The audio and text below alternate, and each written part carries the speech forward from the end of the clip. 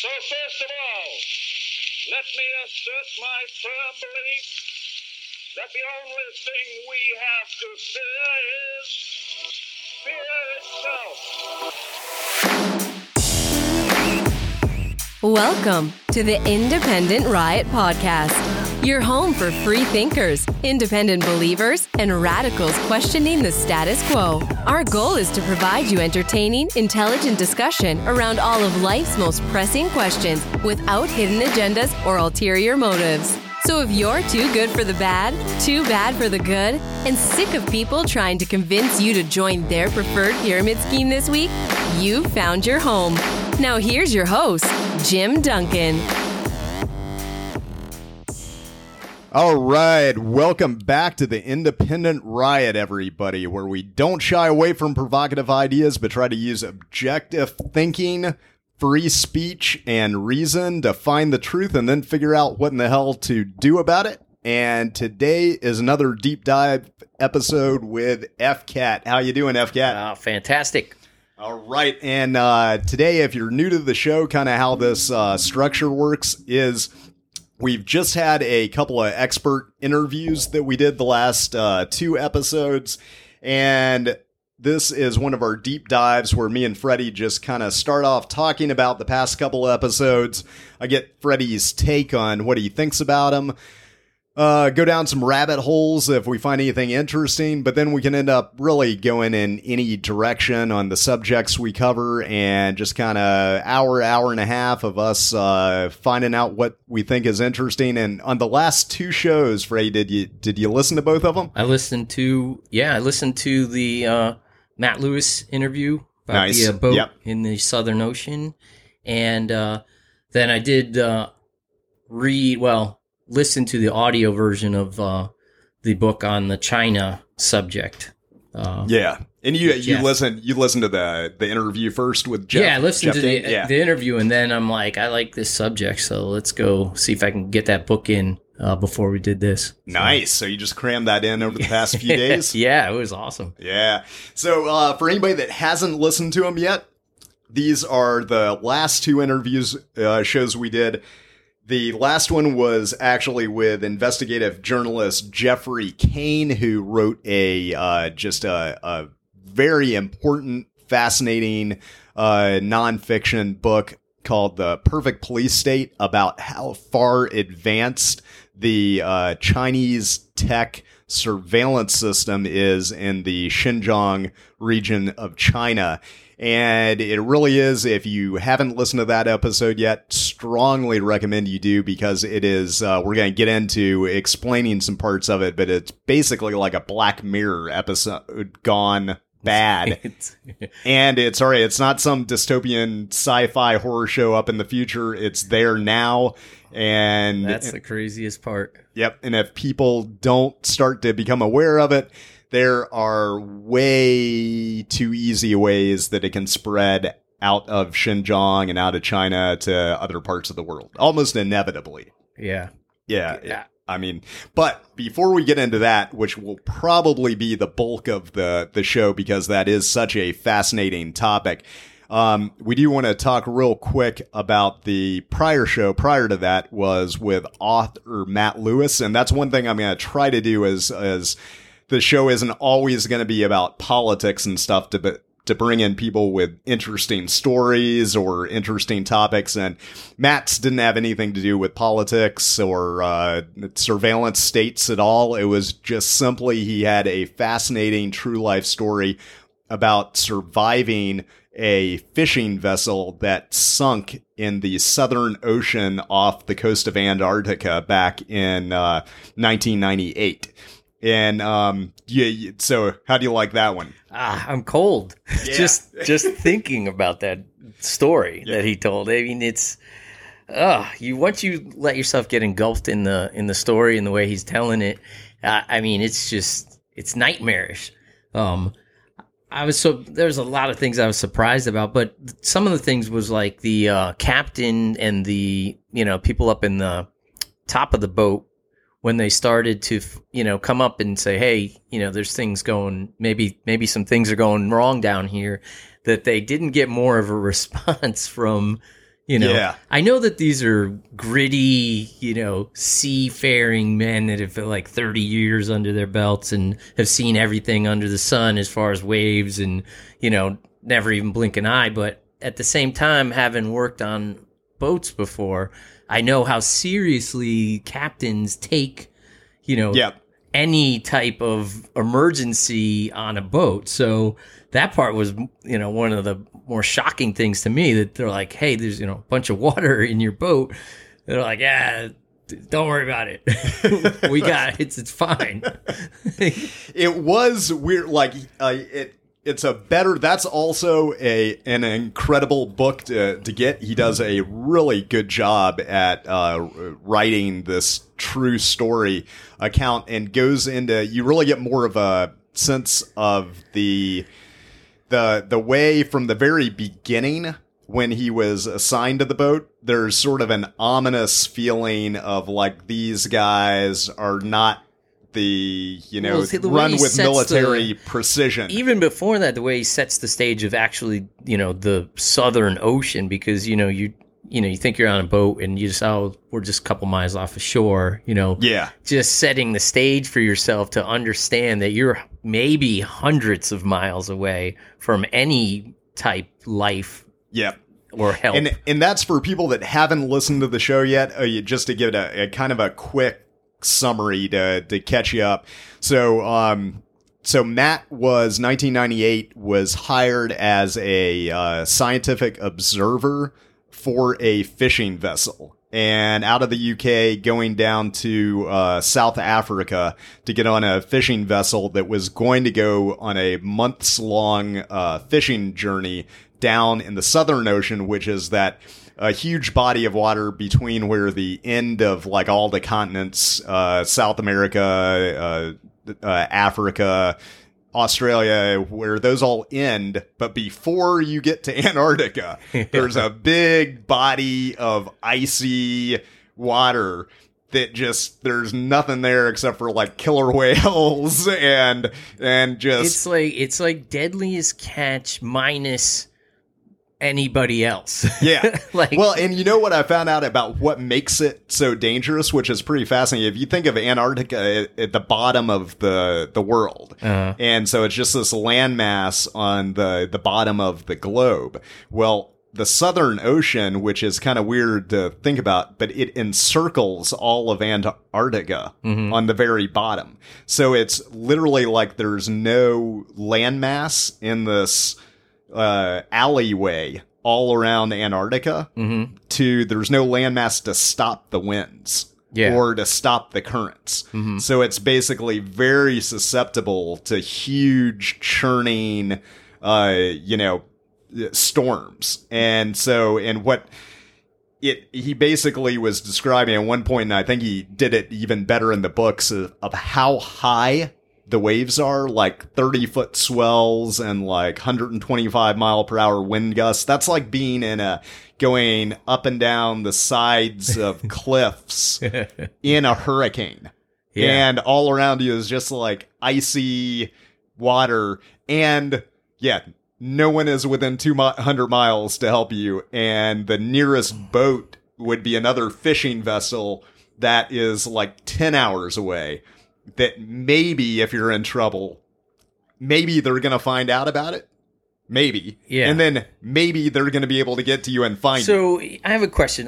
I've been on, a boat with some pretty big swells. When you're measuring a 30-foot swell, isn't it from the water, the regular water level up?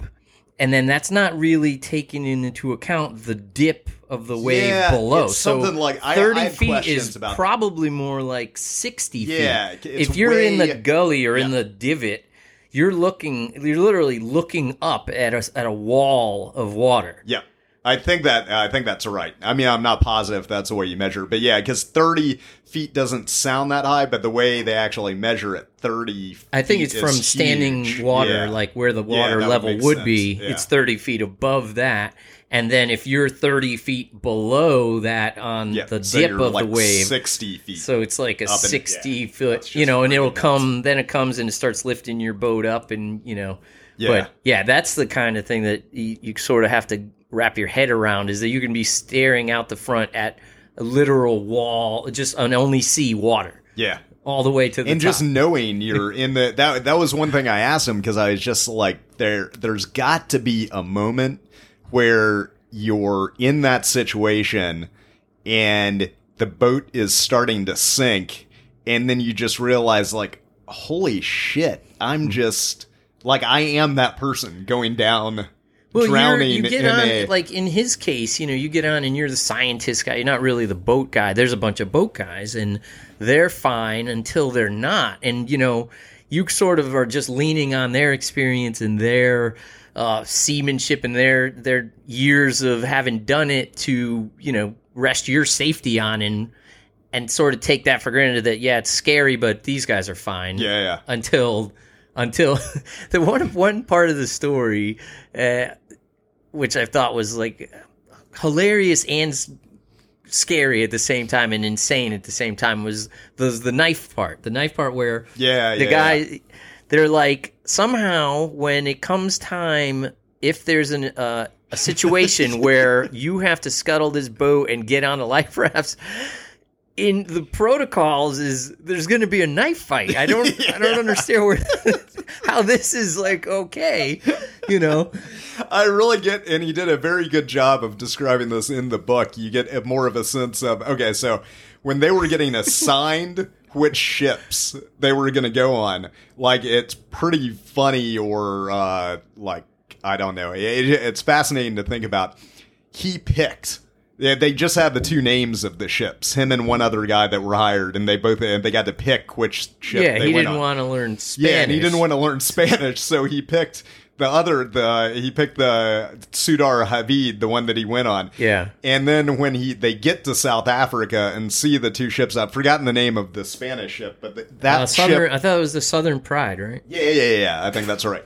And, but the way he describes it is basically like the Southern Pride is like this really, it's like huge, 2 or 3 times bigger. Yeah, like nicely, like everybody looks clean, looks like they're, and then like ran with military precision. And then the Sudar Havid, you get the feeling that it was just sort of like something out of like like the Ewoks in Star Wars, like of just some hulking, like rusty, half. Yeah, I guess it was like sort of dwarfed by the other boat sitting next to it, and in newness and cleanliness and size altogether. So he ended up on the smaller of the two, which is still a pretty big boat.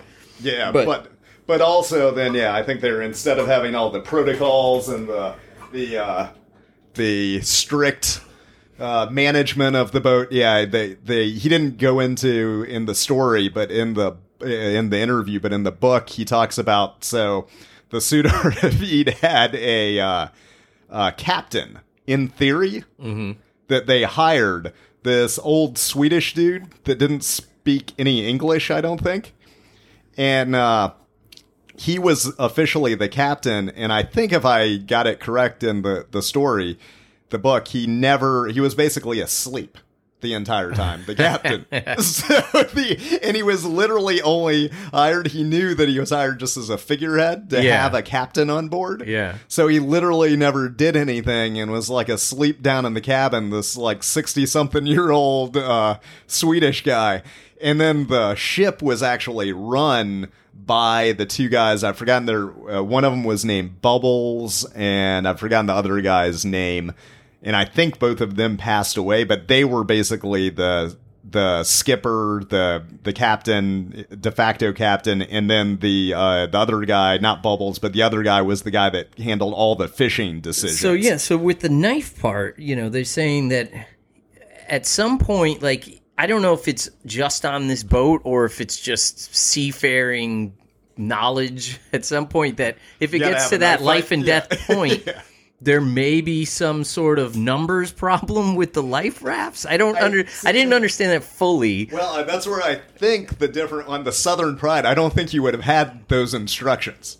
I think they would have had like and maybe rehearsed Yeah, but like it was, what you it did. was one of his one of the guys that he was talking to, or one of the people in the galley, or Yeah. something like that. That's like, Just do warned you them to have your have a- knife on you? It's just You know, warned him to have a knife. when the water started getting like above his boot or something, and he's like, he wanted to make sure that he had it ready, Yeah. to fight, to knife fight, you know, as a protocol for getting on the one of the That's what I'm saying. I life think rafts. the Southern Pride probably had a different protocol. Like they probably like had actual like rehearsals of But what imagine you that do. you're on there and Yeah. there's 2 feet of water in the boat sloshing around. Everything inside the boat is sloshing around.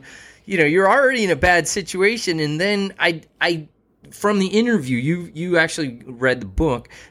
Was there enough life rafts? Yes, but then there wasn't a knife fight. I know. However, I didn't hear about it in the interview. Yeah, a knife fight. either 2 or 4 people jumped on one of the life rafts and just sailed off. Oh, so they just they took like a third of, because each Yeah. life raft was supposed to hold like, I've forgotten, like 15 people or something, Yeah. enough for the entire crew. Right. Like they actually had more than enough space on the life rafts, but one life raft malfunctioned. Yeah. Because they had some mechanical thing where when they were released, they would expand. Oh, and the okay. first one that Matt actually was one of the guys that got it undone.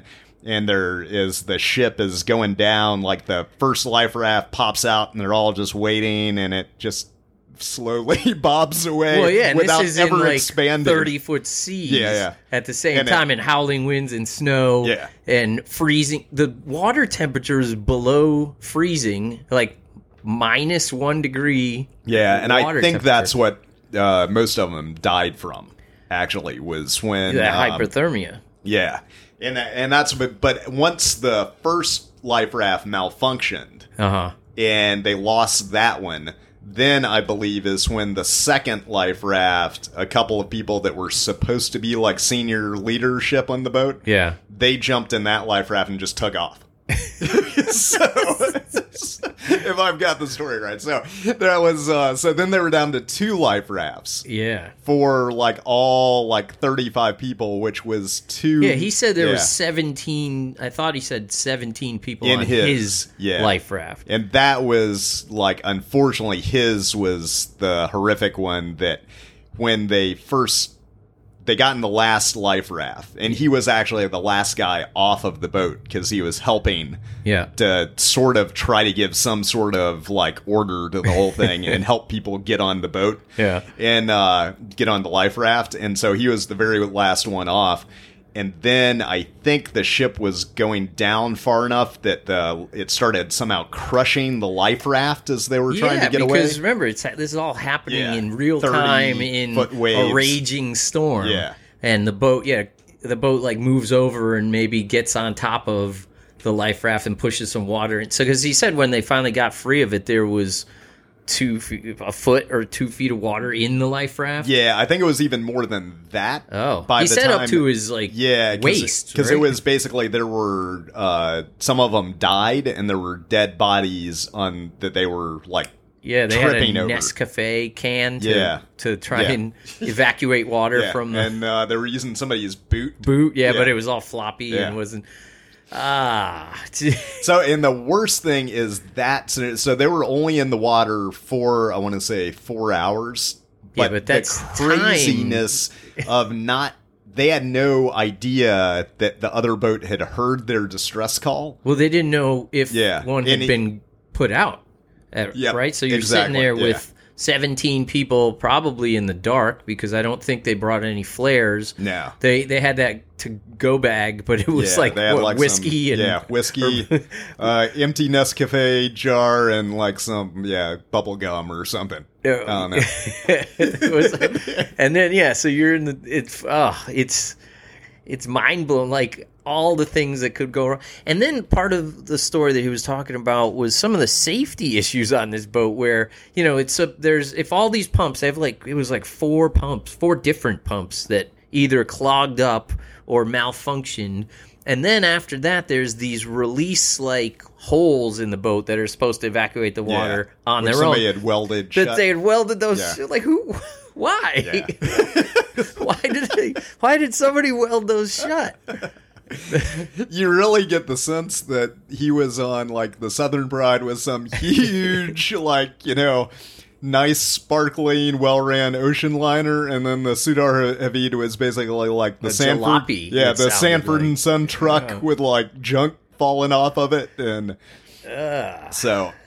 Yeah, but you know, and the sad part is that a lot of people died, like, and literally in front of them on the raft. Yeah.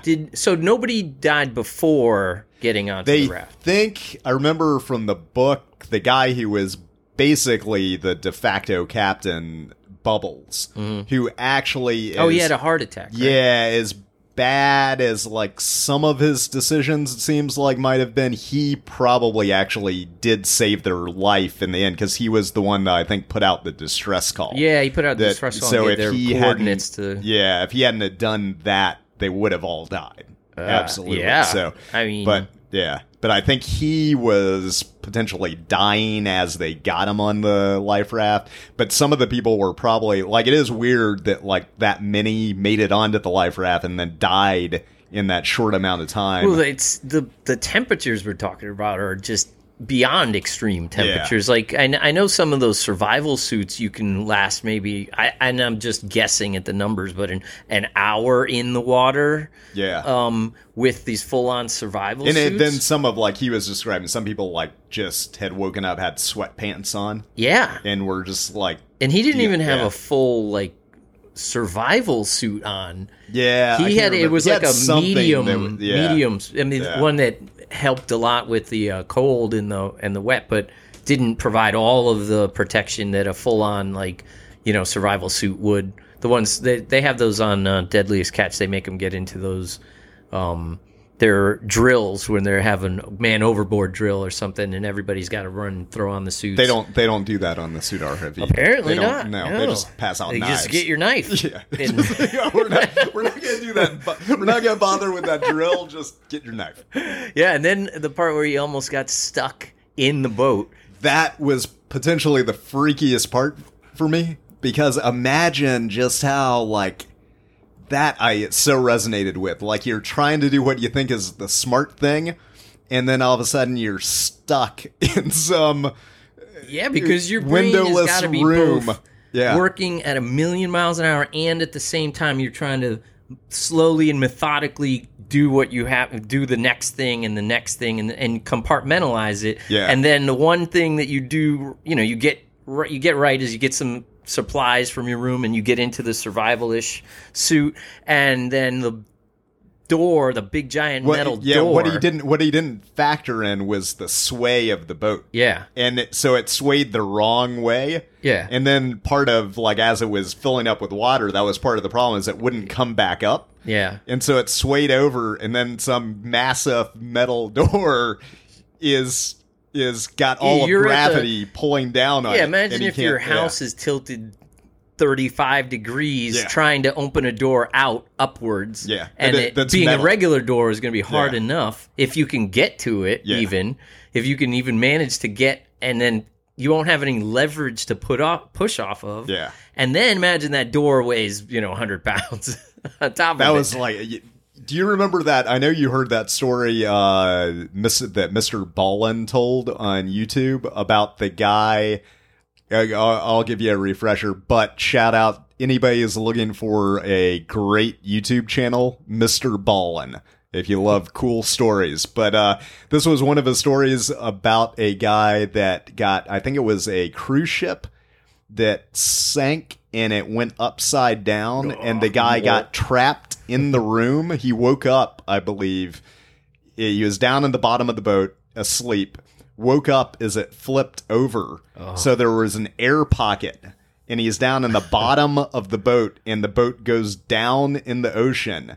He found him, right? I'm pretty like sure a week later or something? At least a week later. Yeah. It might have even been longer. But and this he could dude, hear sharks. Yes. Eating the other passengers. Yes, and they would come into... And it's pitch black dark. Yeah, pitch black dark. And cold. Freezing cold with like 3 feet of air to breathe in. Yeah. And you're in a room, and he would have to lift his legs up when the sharks came in looking for bodies. Yeah. Yeah, and that went on for like a week. Yeah, then the Before divers finally get down there. The divers, I think he so was like just they're on a retrieve, not even rescue mission anymore, just retrieval mission to try and pick up whatever bodies, dead bodies that the sharks have people's stuff that they can find from the boat. But and he's down there.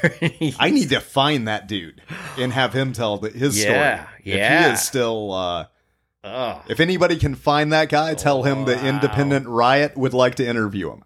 Because that's probably the most gave me the heebie-jeebies thinking of a situation that you would not want to be in more than any other story I've heard. That's like a tie with like the one guy in Florida when he was sleeping in his bed and the sinkhole. The sinkhole opened up under his bed and his entire room floor fell like into the earth and was swallowed up. I can't imagine, like you're already disoriented, like as you're waking up. You think you're in a dream. Your bed just falls out from underneath you and you're falling backwards probably, and then you get contorted into some weird position and you're awake but not awake yet, and you can't see anything because it's pitch black dark. And then the earth starts filling in around you as you're trying to wake up, and you can't move because, like sand and dirt and gravel, it's going to start filling up every little crevice. And then the freakiest part is you wouldn't be able to see you to ration no, to you figure can't. out There's nothing what that you can,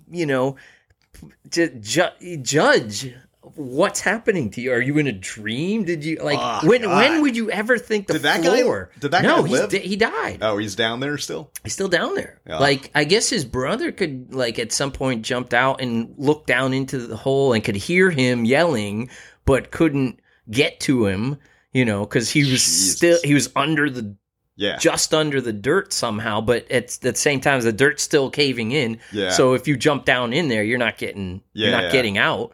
And that was it. Like, I don't think they ever got him out. Yeah. But that's a close tie between the guy who's the guy down there at the bottom has space, so that's a pro. Yeah. But it's pitch black dark and freezing, and he can hear sharks eating things, it's a week-long event. Whereas this other one is like the guy in the sinkhole definitely had more like just sheer horror, but as far as intensity, though, you can't move. But in a weird way, it would be too, like, I remember when I went skydiving, they explained like you're going to have sensory overload the first time you jump out of a plane, like your brain just can't. It'll just shut off. Yeah, it just basically it's too much. You can't process what is going on. And that would be like waking up in a sinkhole would kind of be like, it would be so... Yeah, because you would be shrieking, but you wouldn't even understand what was happening to a certain... No, and it would be relatively quick. Even, I'm just guessing maybe tops half an hour, not even probably. Yeah, before you run out of air, or your lungs can't expand, or dirt fills your nostrils. I don't know. Yeah, what horrible thing happens to you when that does. But what if there was an air pocket for him though, and it took like a week, my God, and then the entire time never get there. Yeah, but nobody ever, and he can't hear anything, and he's just the whole time that there trying to figure an out air pocket, because that's it's even more cruel. You would have to think your brain would have, you'd be thinking, but it could be because maybe the bed flipped around on top of him, and he's under the bed, but the bed's Freddie, he could still be down there. How many years ago did this? This was like 5, 6. What if there was a family of rats he's been living off of, or something? Maybe the. No. Yeah, he could still be down there, just wondering why he's being punished. No, I'm just gonna hope for his sake that he didn't even wake up. What if there's a family of rats that have been bringing him occasionally meat, and like the mother rat lets him drink her milk occasionally, so he's stayed alive under the mattress for 5 years, and he doesn't. I'm gonna put a cork in him and say he within 5 minutes ran out of air. His brain ran out of air, and he just peacefully moved on. Because I'm going to say he was alive for 3 days. No, I think he was. 3 days. No. No. And That's just bad. shrieking. That's bad karma. shrieking, why did you do this So to me? which would you pick? It depends. Well, we don't have enough information about how long the mattress guy, the sinkhole guy, was alive. Let's give him half an hour. I would wait, what are we saying? You're not getting out of which is either worse? situation. Which is worse, or which would you rather? Which you which got to way pick. would you? You're not rather getting out of die? either situation, Okay. and you got to pick one. Yeah, I'd probably take the sinkhole. Just because Because it'd of be half hour? sheer terror, and it would be less. It would have to be less time. The guy on the boat, that would just Yeah, a week around under the water. fourth day Ugh. when you are You're- so 'cause you're- tired, You're so hungry. so hungry, And you can't really drink the You water. can't. No, it's salt water. You can't Yeah. drink anything. You can't eat Yeah, anything. that's torturous. And you just know the fucking sharks are coming back, Oh. and you can hear them. It's not over. Yeah, and it just never, never ends. And then you got to make the decision, because he had, if I remember that story right, he had made the decision he was going to let the sharks eat him. Like that night, he was about to give up and just sink down into the water. And I mean, imagine that, and that's when the divers. No, I wouldn't. showed up. No. You would have to mentally plan on drowning. Not But how? would Not you- let me yeah. get the sharks to eat But me. yeah, because but- that's even just like another level. But to I it. don't think you can drown yourself really that easy. Well, you 'cause could your if you body has delved down and then to a point where you couldn't find the air again. Yeah, If there was a way to do that. I would probably. You could try and find. There wouldn't be anything in the cabin, though. I was gonna say you could try and beat yourself unconscious, but there's nothing in the cabin to beat Bad yourself situations. with. Yes, you would have to.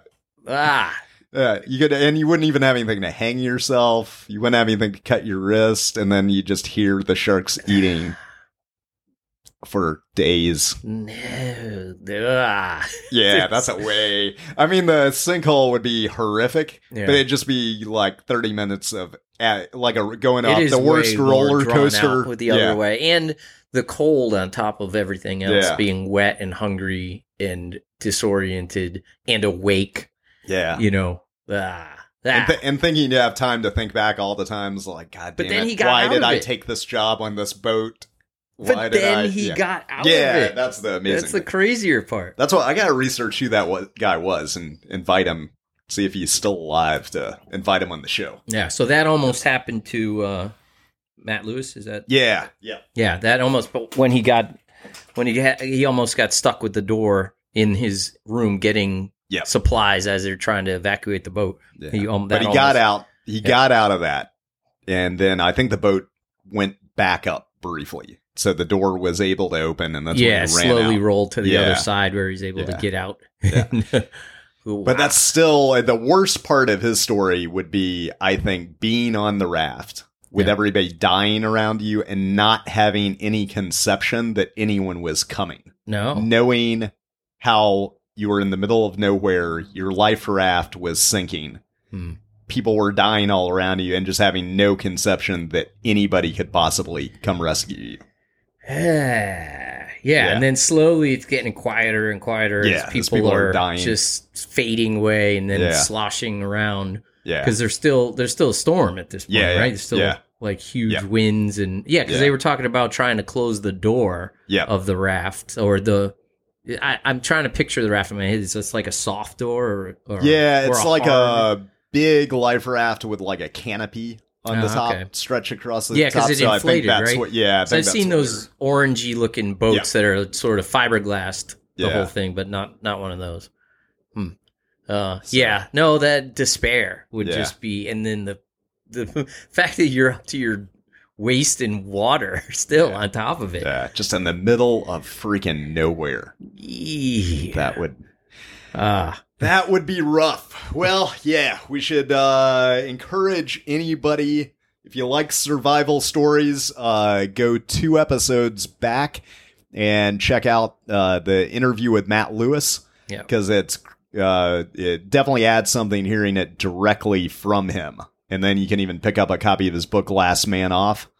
And anything else you want to add on that you thought was No, interesting? I was happy to hear that he turned it into a good situation with his daughter, and you can read the book that and was cool. find out about that. Yeah, that was a cool ending. And Yeah, so he is a super cool guy. Appreciate him talking to us. And then now we can shift focus to how we're all going to, probably at some point we're going to wish we were getting sank on a boat, getting eaten by sharks, if the world keeps on going in the direction it is, because the future dystopian nightmare is already here. And what we're talking about is the last episode that strongly encourage you to go listen to after this is interview with investigative journalist Jeffrey Kane, who has spent several years investigating authoritarian regimes and is actually snuck into North Korea before, gone to Venezuela, Cuba, Iran, all your greatest hits. And but then it says nowhere in all of his travels compares to the awful surveillance state authoritarianism, technology-enabled situation going on in Xinjiang, China. So what are your initial thoughts after that of hearing that episode? Oh, that episode was... I kept having to remind myself that this isn't just a sci-fi movie you had me, look into. It's that part of my brain still doesn't wrap around that this is an actual place on this planet that he went to, and these things are going on. And these, I'll try and recap a little bit just so everybody knows sort of what we're talking about. It's the epitome of AI surveillance, like down to the fact that there could be, there's cameras, there's mandated cameras in your living room at one point where you have a husband that is prescribed by the state to be your husband so that you can't even at a family dinner, if you say the wrong thing, your husband might turn you in, so that his social credit score doesn't go down and he doesn't end up in an internment re-education, and I'm doing air quotes, camp, for not... Well, and to give people a perspective on how it all is that bad, or those scenarios develop, is a huge component of it is that they integrated everything over the past few years rapidly, where they've gone to digital currency and everything is basically done, like in the United States, you've got a bunch of different apps now to do different things. You send money with Venmo app, you text with a different app, you might date on Tinder, you go on Facebook to make social media posts. In China, what they started doing was a lot of those functions are combined, I believe, in their version of WeChat, I think it is. Yeah, WeChat. Yeah, so they've got a lot of that stuff consolidated, including all currency now, or almost all currency is on that. They tie that into what's called your social credit score. That basically is a ranking of all your activities as a human being on whether or not you're a good citizen. Yeah, and those, that goes down to the level of, like, jaywalking, or, like you opened the episode with picking out the wrong color. It goes to Minority Report, where when the AI starts tabulating data to the point where it thinks that you are there's a good chance that you might think of doing something that is against the state, that they'll just come and pick you up. Yeah, that's how horrific the whole thing's gotten with the AI now component, which I think has just gone live over the past couple of years, is that it's horrific enough if everybody is watching everything you do and judging you. There's a score, and then there's negative ramifications. But now the artificial intelligence will predict even if your score's going to drop or if you're going to be a problem, and they'll arrest you or take you away for that. So there's like a constant, there's like they're not even waiting for you to say the wrong thing. Yeah. If the accumulation of the last 10 suspect acts or motions equals, you are now on their list of somebody that's untrustworthy. Yeah.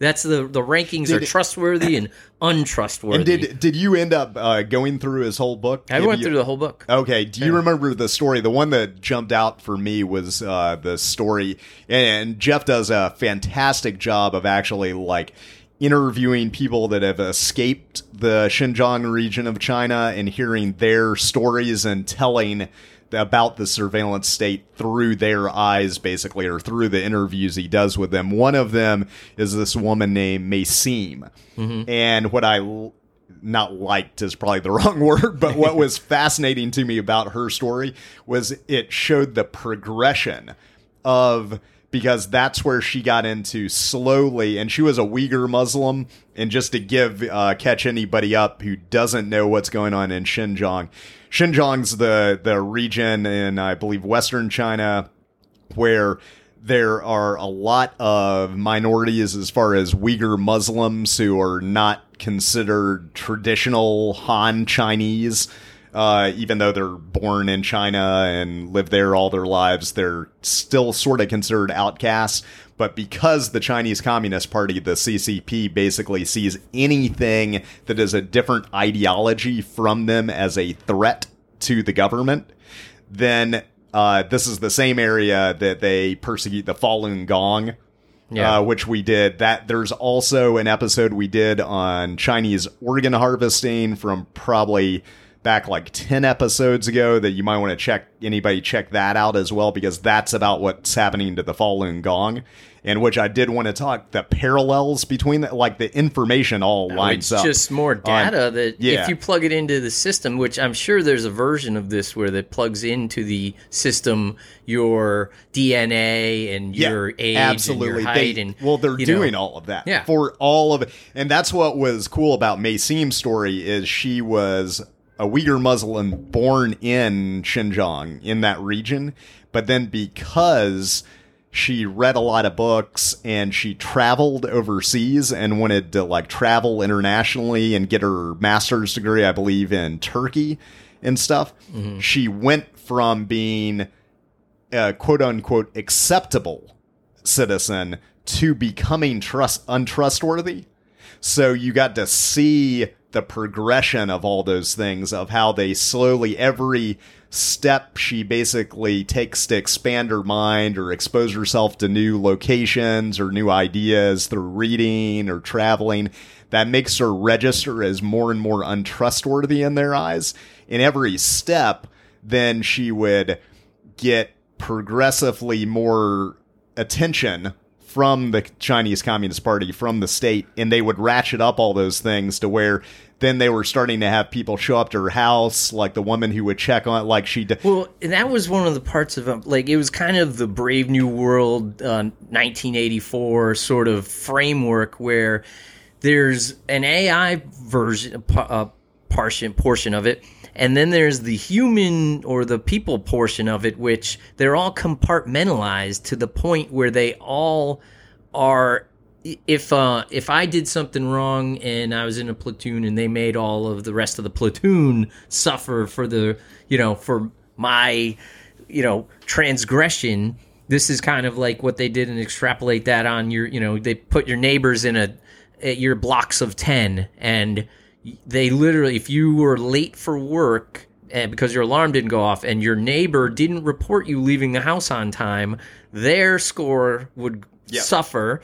If the third neighbor over did report you, their score would go up. The other neighbor would be asked why they didn't report. Yeah. Their score would go down, and your score would plummet because you didn't go to work on time because your alarm That's the worst part of the entire thing is so because they sick everybody on everybody else. And you can see how easily that would develop. It's already happening. Yeah, it's already almost here in the U.S. People just voluntarily doing it. Well, it's the beginnings. Like that's what she's at the beginning of the interview. He kind of goes through how and of the book how it didn't start this way. It was just, it's like one step at a time, you know, a little freedom here and a little freedom there. And for me, it's like a wave that crashes on the beach. It goes way up and then it slowly comes back. But with it, it takes a little bit of sand. Yeah. You know, and the next wave comes and then they're like, oh, we want all this freedom. Oh, no, you can't have it. Oh, okay, we'll back off. But it'll take a little piece of freedom with it on the way out. And it seems like nothing happened. But, you know, fast forward 10 or 20 years and half the beach is missing. Yeah. And half your freedom is missing and or all of it in this case. And it's just and when I mean so- all of it, I mean Yeah. your thoughts in your head are not your own to have anymore. No, well, that's what the Maysim woman talked about, how she, once it went so far with her progressively being viewed as more untrustworthy, and then so like the first incident, they took her down for an afternoon, kind of scared her or whatever. Then the next incident, then she's taken, you know, goes for a week to a re-education camp or what. Every time it gets more progressively worse, people turn on her more because then, like you were just talking about, their score goes up for and you can't turning blame in. them either. Yeah. And that's the worst That's part. the It's worst like part. you're like, well, these are horrible people. It's not that case. And honestly, you can see it happening here now, just with the masks, for example. People just you come into the store and they're like, you got to put on a mask. But you know, it's not because they themselves want you to wear the mask, it's because their boss told them that Yep. they have to tell you to wear the mask. Yeah. And it's just that to the nth degree, but everybody is just trying to save their own hide, and down to the family level where kids will go to school and come back and report their parents if they object to something God, that they yeah. got taught in school Yeah. that their parents maybe looked at them the wrong way about. Yeah. Then they go to school and tell their teacher, and then all of a sudden there's somebody on their And doorstep. then, can you imagine when? And this is not the movie. This is Yeah. actually Yeah, happening. this is happening, and this isn't going to happen in the future. This is happening now, yeah, right in now. Xinjiang. Yeah. And that's it. Can you imagine the? I think it was the Maysim person that they installed cameras in her house once they had her Yeah. trustworthiness score had dropped low enough. They installed cameras She in had her to go house. out and buy her own cameras. Yeah, that's right. Yeah, They don't And- come in. It's not like, you Yeah. know, the cable service comes and they're like, oh, we're here to install cameras. No, you go tonight and go and get cameras and hook them up. Here's the instructions. That just, can you Or imagine never being somebody able to knocks be on your door anywhere? and we're like, we heard your rooms were painted blue. They need Yeah. to be painted red Yeah, by blue- tomorrow. blue is But I not don't a have good paint. color. I don't have- Yeah. Get it done. Yeah. That's it. I mean, or you go to a camp, like, Yeah. and maybe don't come back. Or maybe come back for 3 months later, or maybe don't come back at all. And one thing I was gonna point out is that, so the prior episode I did on the Chinese organ harvesting, Yeah. that was primarily by an activist who was pointing out that it was happening to the Falun Gong spiritual group, Yep. which is basically, as much as I can tell, they basically do yoga. Mm-hmm. And eat healthy. Yeah, but China labels them as a cult because they're have a different philosophy than the Chinese Communist Party. Mm-hmm. But they, along with the Uyghurs, but the interesting thing to me was there's a book called The Slaughter by Ethan Gutman that I read about the Chinese harvesting thing. The descriptions. Because what Ethan Gutman did was interview a lot of Falun Gong who had escaped from China. The descriptions of the concentration camps were almost identical Yeah, the tiger from the chair. people. The tiger chair, even what the hallways look like Yeah. So either this is, to me, that was like, okay, so either that is absolutely accurate, what is going on, because you're getting it from completely different sources. Yeah. Or, yeah, there's some conspiracy to, like, which you'll get people, now this is what cracks me up a little bit, is you'll get people that are, even for us just talking about this, somehow will say that we're racist against Chinese people, and we're trying to scare people against China. I've heard even some libertarians talk about this, that like, if you talk in this way, you're basically advocating for war against China, or trying to help This the is all military. just fact-based talking. Which is, it's none of that, and more importantly, it can't be racist against Chinese people because who they're doing it to is Chinese people. Yeah. It's the Falun Gong are almost all Chinese, so that argument doesn't even make sense because you're trying to help the Chinese people that are being scarier persecuted. thing for me is that it starts off in a really cool place. Like, oh, look at all this technology that's going to be able to make your life so much easier and so much faster. And, look at it's just bowing down and helping you with everything and anything. You don't have to think as much. You can just go. And I saw this on the Super Bowl, the commercial for Sam's Club with Kevin Hart. Oh, yeah. Where he's just, in the store, just scanning stuff, putting it in his cart, and then you just show a QR code on the way out, and you're done. That sounds awesome. It makes save someone time. Yeah. But it's just data, and with the data, if it can be, and it can be really helpful, and at the same time, if it turns on you, or if somebody turns it on you, there's nowhere to go. All of I hope to God some people start to find a way to make this argument more accessible to the average person. But every time, people need to start thinking about the fact that every time you are opting for convenience or safety, you've got to think what that's doing to your potential freedom, your potential liberty. Because every time you're opting for safety or convenience, if it involves giving your autonomy to some other entity, you are getting into scary, sketchy ground. And because it can start off great, and that's the thing is it does start off. Well, that's great. why it works, because it starts off great, and then it slowly just turns, and then you just sort of get. You get labeled the people that are with us, and then maybe the people that are not with us. Yeah. And once you start going down the not with us road, and that's the other part about their system over there, you don't know what you're in trouble for.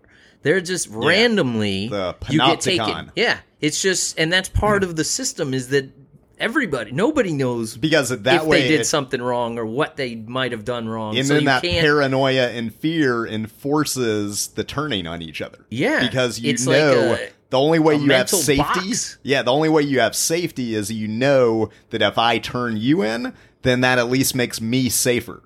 Yeah, you got to step on people to get to the top to try and save yourself, and you still don't even know what you're. Saving all yourself you can go from off of your ranking, if it tells you you're trustworthy when you push grandma downstairs, then all of a sudden you're like, okay, thank God, let me find another old lady to push down the stairs so they don't come for me. It's just a matter of time, because complying isn't even any better, because at the end you're a slave in your own mind who you've complied yourself all the way into you can't have a thought. Yeah, freely. The only people, and this is another way to hopefully hit home with the reality of the situation. I was trying to think, how do you quickly summarize this to somebody that's not really thinking about it or doesn't have a lot of information on what's a scenario that they could relate to. The Minority Report movie was pretty good. Well, I was even thinking of but even that didn't seem as restrictive as this book. Yeah. Well, what I was thinking of is because you and I in both of our lives have worked in restaurants and bars before. Yeah. And imagine the worst restaurant manager you've ever had. Micromanaging you, where they want to know everything you do and how that fucks everything up, is basically with somebody looking over your shoulder trying to tell you how to do everything in your job. But then from who those people are that get those jobs, they're always kind of dumb. Yeah, because they're the ones that the system promotes to be in that sort of Gestapo role. Yeah, you got to be you can't be that smart because they don't want people to question things. And then also they've got that personality where they really like telling people what to do. Yeah. So imagine that person that's not that bright and has an authoritarian vibe already. Then instead of you at least getting to leave work and think like, fuck, I hate that job, I got to get a new job. That person goes home with you and there's no new job to get, and they go home with you and then manage your entire life, or always looking over your shoulder, telling you what to eat, when to sleep, how to dress. Not even when to sleep, because in the story, she had a husband that was given to her by the state, and he, according to the rules, was able to do whatever he wanted, whenever he wanted to, when they were in bed. So if she didn't, if he didn't want her to sleep, then she wasn't sleeping. Yeah. But she can't say anything. Yeah, that's why it's just like it's your worst managerial nightmare that it manages all aspects of your life. The thing you're talking about, it's like, yeah, some of them are dumb. Some of the enforcer cops might be, sort of thuggish. But even a super intelligent person, there's no way you're getting out of this system because you don't know who to trust. Yeah. Like, you can literally, they're looking at your facial expressions as if you had a thought that might be untrustworthy. Yeah. And if the algorithm says, well, the way he lifted his eyebrows makes us think that he might be having a thought that he needs to be re-educated for, then the light goes off and somebody comes and gets a knock on your door, and then and that's why I think they were talking about how the Uyghurs, like lots of them, get very good at conveying like peaceful, happy faces. Well, they just get numb. You they become like, she was talking about the robots were the people, or the computers were the people, and the people were the robots at some point, because you couldn't have feelings or thoughts other than what they tell you to think or say. And it's all like, the country is great. I love this country. I'm so happy I'm being taught all this stuff, And you have to say it in a convincing manner, because if you say it sarcastically, you're in a chair tied out in the sun for 8 hours. Yeah. It's frightening. And the thing is, if you were in that scenario, there's literally no escape. Because I'm trying to think of how you don't have since everything's digital. And everything requires, like, if you wanted to get a taxi they have QR codes on your house of when you get home or when you leave. Yeah. They put up cameras in every section of this city. Like, every little nook and cranny has cameras with night vision and thermo cameras. And whatever, like, you're... did you remember the part where the cops are wearing glasses that identify you, Terminator, like heads-up display, like Iron Man. Remember, he had all the stats and stuff happening in front of his view. Yeah. Like, that's what they have. So they would immediately identify with. Oh, that guy's an untrustworthy. Yeah. He comes up as untrustworthy. Why you can't? Yeah. So you're not allowed to go to get in the taxi cab, because you're untrustworthy. So or you don't have to somebody who was untrustworthy. The AI saw that, and then now all of a sudden you're untrustworthy, and you might not have known that person was untrustworthy to talk to. But that's the whole mindfuck, is that you don't know what you're doing wrong. It's like you don't have any of the rules other than do what we say, and even if you do what they say, they still people disappear. Now, all right, so one thing this is so horrific, and it's fascinated me ever since I started finding out about the Chinese organ harvesting thing, which, just to quickly catch people up on that, again, go listen to the full interview with Mitchell Gerber, who's an activist trying to raise awareness about the Chinese organ harvesting thing of the Falun Gong. But that basically, the Falun Gong are also in Xinjiang.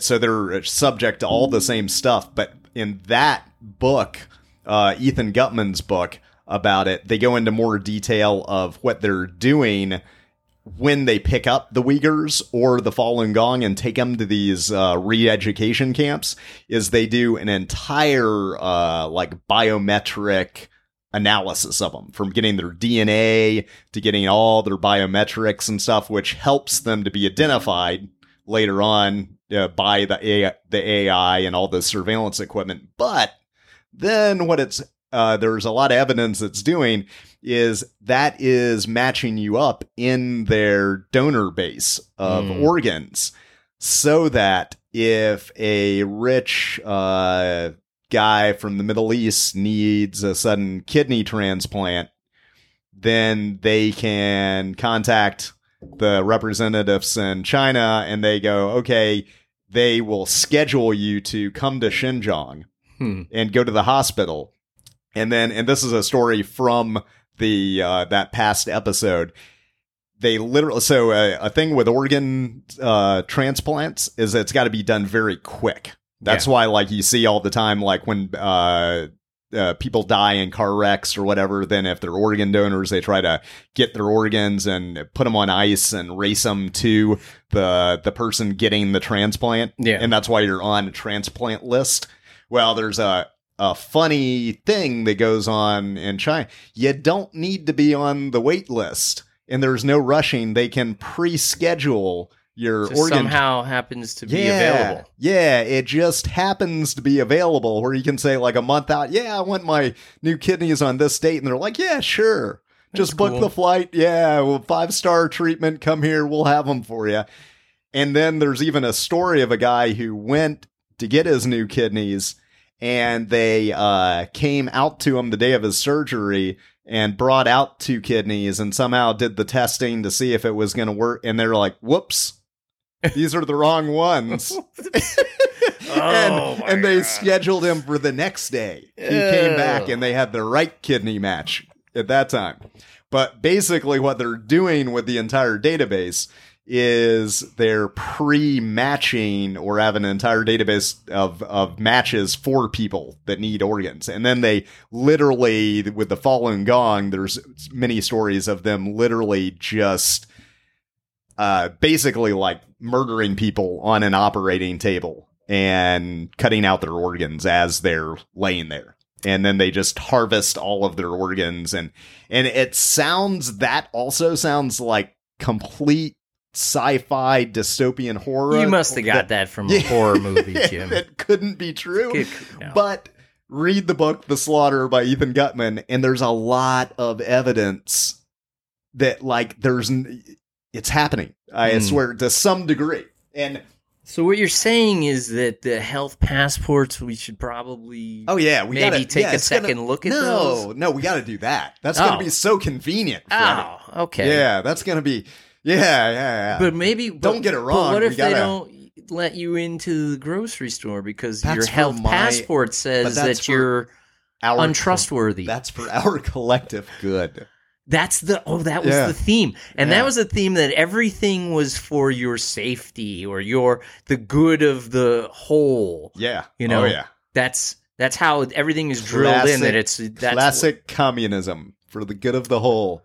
Just some animals are more equal than others, it turns out. Yeah. So, you know, I remember back when we had the Republican National Convention here in Tampa, and I remember do you remember they put all those cameras downtown? Yeah. And I'm like, I mean, they spent like millions and millions of dollars, like from the fund for the convention. And I'm like, oh, this is cool. I'm like, look at all the extra tech we're going to get. It's going to be so safe. Every time I see shit like that for years, I've just been like, oh. It's going to be so safe. Like, it's just such a good idea. I'm so rethinking that. I have had like spines going up, shivers going up my spine ever since the Patriot Act. That was like back after 9/11 was when I was just like, this is not, why does no one care that they're looking at your data and eavesdropping without due process? Like, nobody gives a shit. This is not good. So to just extrapolate this out, I mean, there's versions of things, and you can look up some of the patents, but they have a patent from Bill Gates, or one patent number. It has 060606 in it. I can give you, maybe we'll put it at the bottom of the video, but it's for a cryptocurrency that is based on your biometric activity.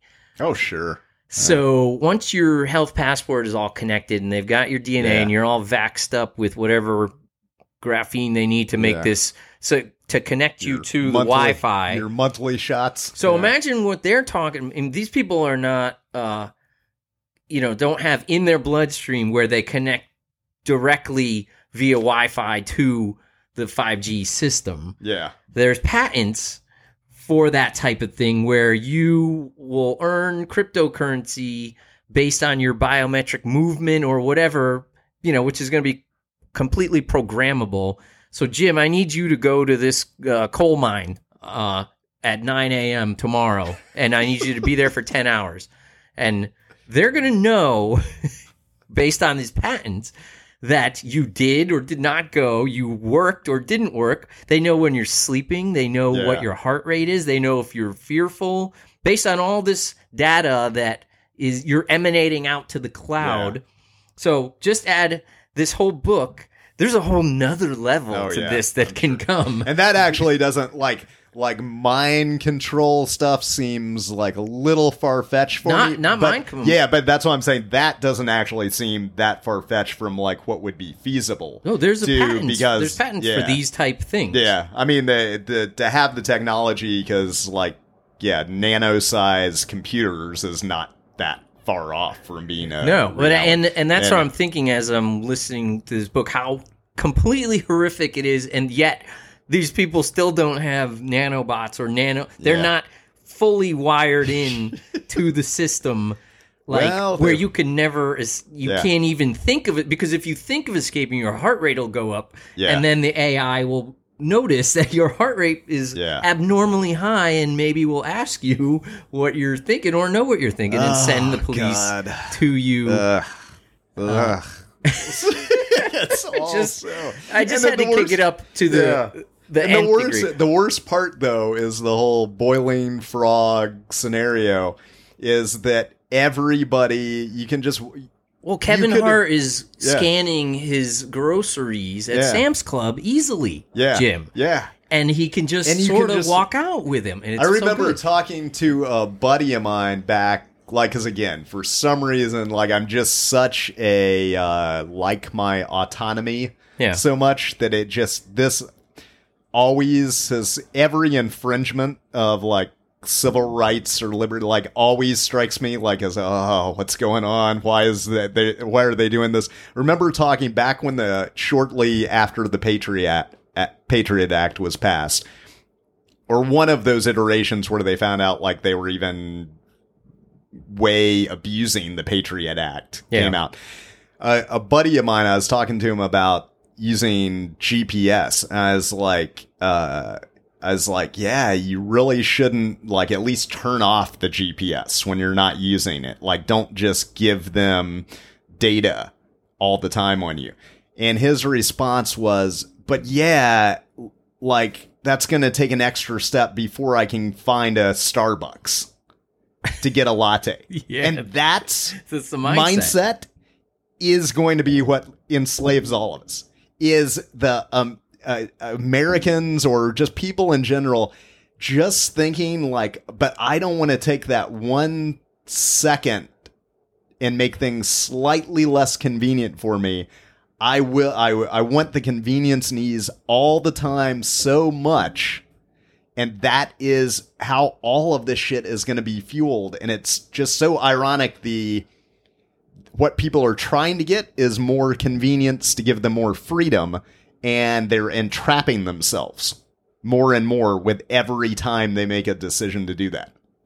Yeah, the patent number, I think if you wanted to look it up for yourself, was WO-2020-060606. Just for anybody who wants to go look at it. Satan's Blood? Is that the name? No, this is the one with the cryptocurrency. Yeah. The cryptocurrency biometric I was just wondering activity. with the 666 if they... And that's just a coincidence. Yeah. You don't have to worry about that. But yeah, it's kind of funny that that's what the patent number is. Just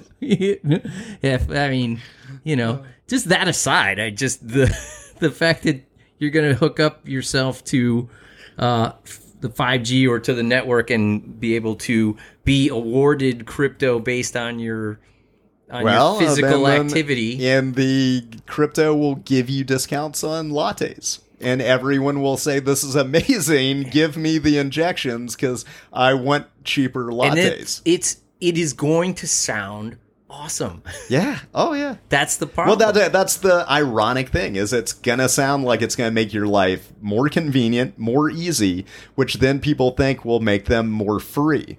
And the reality is that it will absolutely make you less free.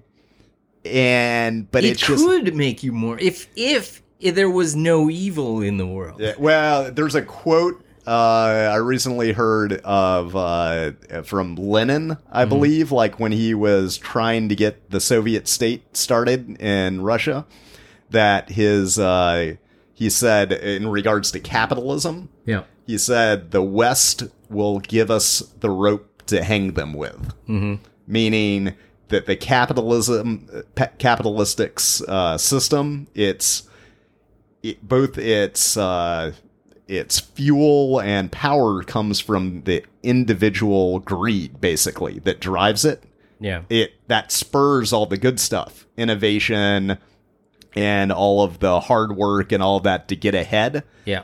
But those are the same things that can be used then to entrap the populace and basically to self-destruct, is because that if there's no underlying, this is where I think in a weird way that religion does become important, is because there's got to be an underlying set of principles that override the capitalism part of it. And if you lose that, which in modern society we kind of are, then everything just becomes about self-fulfillment. Yeah. And superficiality and all the most base human instincts. There's only two ways out of this, Jim. And I was thinking as hard as I could possibly think how this could not happen eventually. Well, maybe if you're lucky and you wake up in a sinkhole tomorrow with a mattress on your head. Yeah, besides that, I guess that would be a way out of it. But one was Solar Flash, which we've all said, flare. hey, maybe that's the best idea, because that would take out all the electronics. That's been my entire point. That's why I'm so there's excited always for solar flares. But besides that, that would reset us back to like the 1800s, and I would be so happy with that. And you would have to start, again. You could start a farm. You could start trading chickens for technology would come back faster than the last time, but you would at least have one generation. You'd have a fighting chance. Yeah, and that would give people time to discuss things maybe and say, hey, maybe we don't need all of that. Maybe we don't need the latte in under 10 seconds. Yeah, so the solar flash is one way, or if you have a benevolent quantum AI on your side that can battle the other AI for you. But you're still at the mercy of the thing that's smarter than you. Yeah, and that's the only thing that can. Yeah, the issue with that also though is I think then if you make the AI as benevolent of a dictator as you can, and as smart as you can, then that probably is a scenario where it quickly figures out there's X number of ideal numbers of humans on the limited space of the Earth. And then, I think that's the scenario what happened in Logan's Run, the sci-fi movie from the 70s. Basically, everyone has to report for getting euthanized when they turn 30 years old. Or something. Yeah, it might come down to some calculation of math at some point, but you would also be assuming, you'd have to assume that the plane you're on is finite. So that you're making that assumption that the plane we're on is a finite plane, and maybe there's a version where this is a hologram, or because you don't run out of real estate in a video game. Yeah, but you would have to program the AI. I'm saying you'd have to set it the AI would be operating on some underlying theory. It would, because you can't just magically it would say have to be programmed. Yeah, you can't just magically expect maybe it starts to be programming itself at some point. Yeah, but but that's what I'm saying is how does it? Yeah, maybe it finds out for us that we're in a hologram. Yeah, well, you're just sort of then just hoping this all-powerful thing has there a spiritual awakening. I had to stretch to find us a way out of this jam. Yeah, that's then that's all I came up with. Solar flare is I mean, so I much gave you cleaner. the one, the solar flare. That's probably one of your best bets. And then so much cleaner. Your wild card. I understand it. Yeah. Your wild card is a benevolent. If you have another version where besides your sinkhole, you're going to climb into your sinkhole. And this actually dovetails in well with a point I wanted to bring up is, of who would program the benevolent AI dictator to save us from the evil Chinese AI dictator. Mm-hmm. Though all those people suck.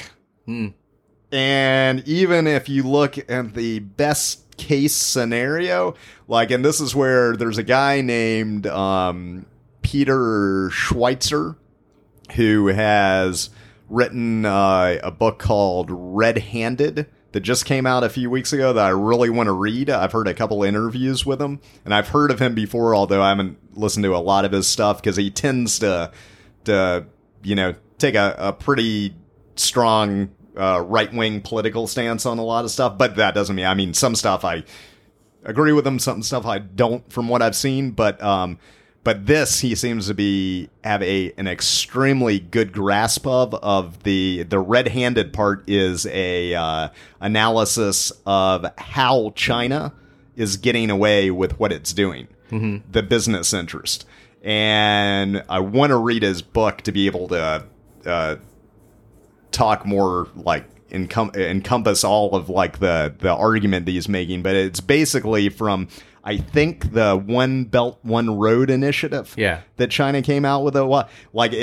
It's all of these economies now are so tied in with China that everything, there's no way they can take a principled stand against China. Yeah. And the worst part is that all those tech companies who would be programming the AI, primarily think like Google, Facebook, they're already in bed. Yeah, already in bed to the degree which I didn't get by listening to Peter Schweitzer talk about this on a interview. He has stories of that Mark Zuckerberg has a book of President Xi's speeches. Mm-hmm. The president of China, his speeches that he forces his employees to read. Yeah. Because Mark Zuckerberg is so enamored with the top-down authoritarian model of how China operates. Yep. And Peter Schweitzer came up with a really interesting point that I'd never heard of before, that so you would think that it's almost like your gut instinct is to want to say that's Mark Zuckerberg is a communist then. Or the guy, the Indian dude that runs, I forgot his name, that runs Google is a communist. They're not even really communist, but the mindset, you've got to think of people that are heavily into tech and think of programmers. Yeah. What they're doing is trying, by the nature of their very work and thinking, they're trying to create an airtight system that logically functions in all aspects that they are in control of, because they're trying to make it like a utopia. That thinking is basically the same as communism. The same tries to achieve all the same things. So they're naturally, even if you ask them, and they might even actually reject and say, well, hell no, I'm not a communist. But then you'd say, but do you want to create a reality where you control everything and you completely understand and have all logical control over all of the components all the time, so you can dictate what is good or not? They'd be like, yeah, that's exactly what we're trying to do. Yeah, and I guess in their version that never changes. Nothing. That lasts. That in my head, that probably lasts about 15 minutes before they've been over encompassed and. But you got to think to be unnecessary. Yeah, but you got to think these are people also that have been winning at doing it. So no, of course. they're and that's what, followed. Remember back when I was trying to tell you, I was trying to explain my theory of that there's, the New World Order, and why would these companies be going against profit and against what would normally in a normal society be a profit, they're doing anti-profit moves. Yeah. What would be pushing them to do this?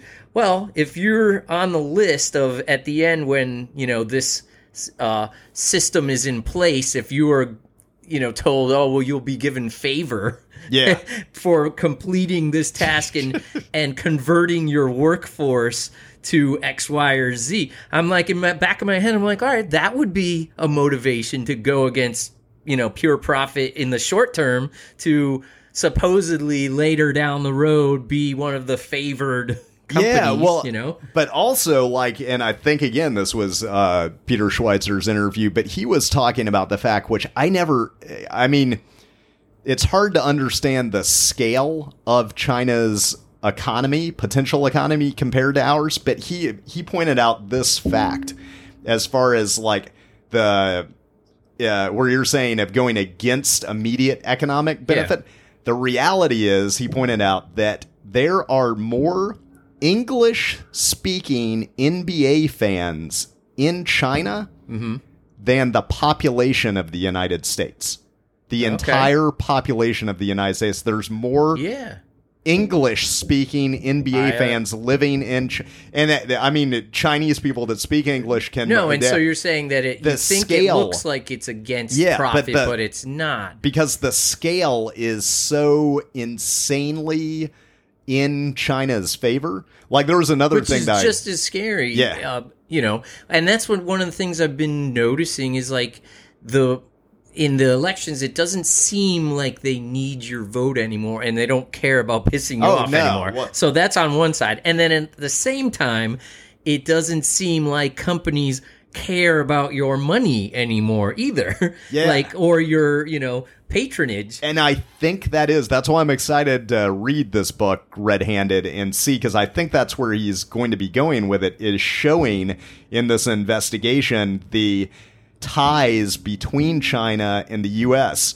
of that dwarfs now so much the influence and all of Wall Street, all of the big investment firms and investment banks and private equity firms like BlackRock or Goldman Sachs, or whoever. They are all so already tied with China. Well, yeah, BlackRock is all of the firms, and then there's on the private side Vanguard. It's Vanguard and BlackRock, which are one and the same, and they own everything. Yeah, and then when you talk Silicon Valley, all of the tech firms are also, they are developing. Speaking of AI, Google is developing AI systems with Chinese professors in China. Yeah. Which, obviously, they're working for the Chinese government, because everyone works for the Chinese government in China. There's no... In the New World Order structure, the new version of the Klaus Schwab version of it, China is the model for the world, world thing. And I think that's the reality, is the scary thing, what I was just mentioning about their mindset, is those heads of those tech companies that are the ones that have the closest ability to create AI they're not thinking in terms really of nationalism, of China and the U.S. One's good, one's bad, blah, blah, blah. I better get my spot ready. I don't even think they think in that way so much as they just think there's a whole evolutionary thing that this with tech is the transhuman agenda. It's basically like they're thinking after the end of okay, we're going to make a perfect world. Yeah. And the communist model matches the most to that in theory. It doesn't work in practice. No, but it in sounds theory, perfect. And they're tinkering and just amazing. okay, if we can just get the calculation right, it'll all work. Nothing could go wrong. Yeah. But they don't. Yeah, it's just okay. So what?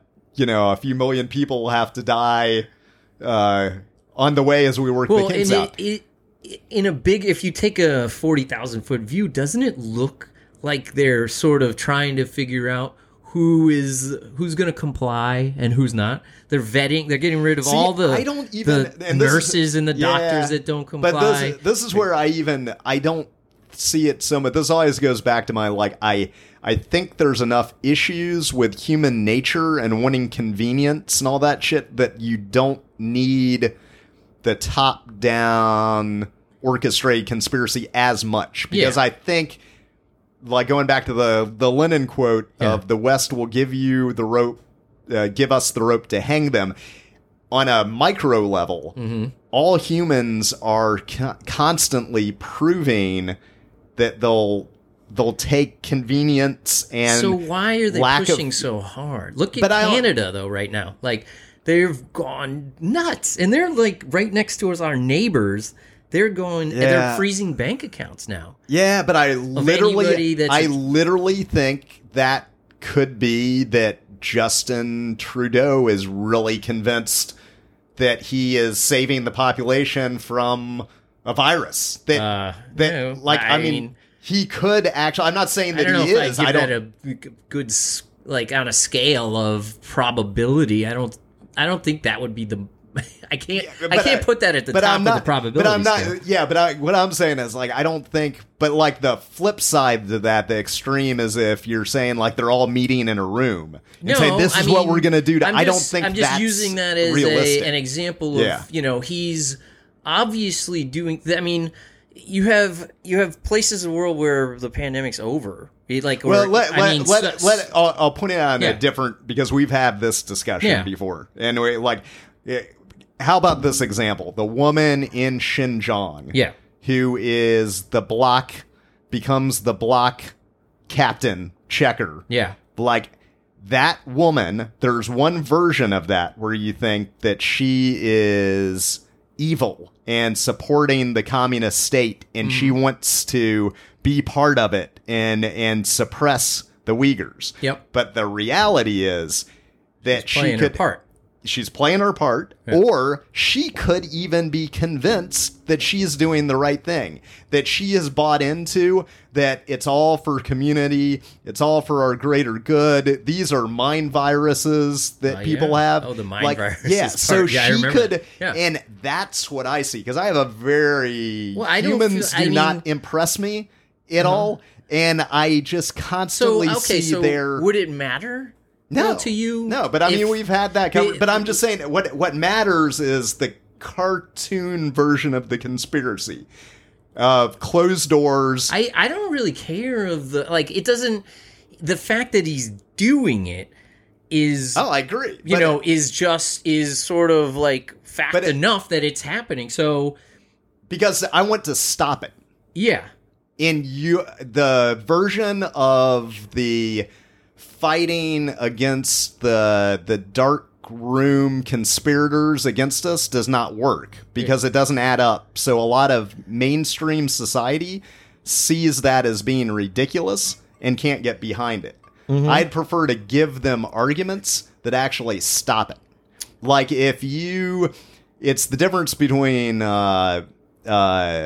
bringing up like what's going on in Xinjiang. Yeah. Ideally, to me, that would start if people like read Jeff Kane's book. Yeah. You'd have to you'd start a discussion more mainstream about, well, we have got to decide what are the limits of technology. We've got to actually talk about it. However, if you focus on there's a bunch of bad guys in a room somewhere in Xinjiang that are planning. But this is where, Freddie, this is where I'm dissing. Let me rebut when you're done. Yeah, but we go in the same circles. This is not a circle. Yeah, but I do have a point. Yeah, but this is where I get there need to be more intelligent, nuanced arguments against the things that are happening and stop playing into the hands of you can't everything if it's painted like as a cartoon conspiracy of a bunch of evil people plotting against you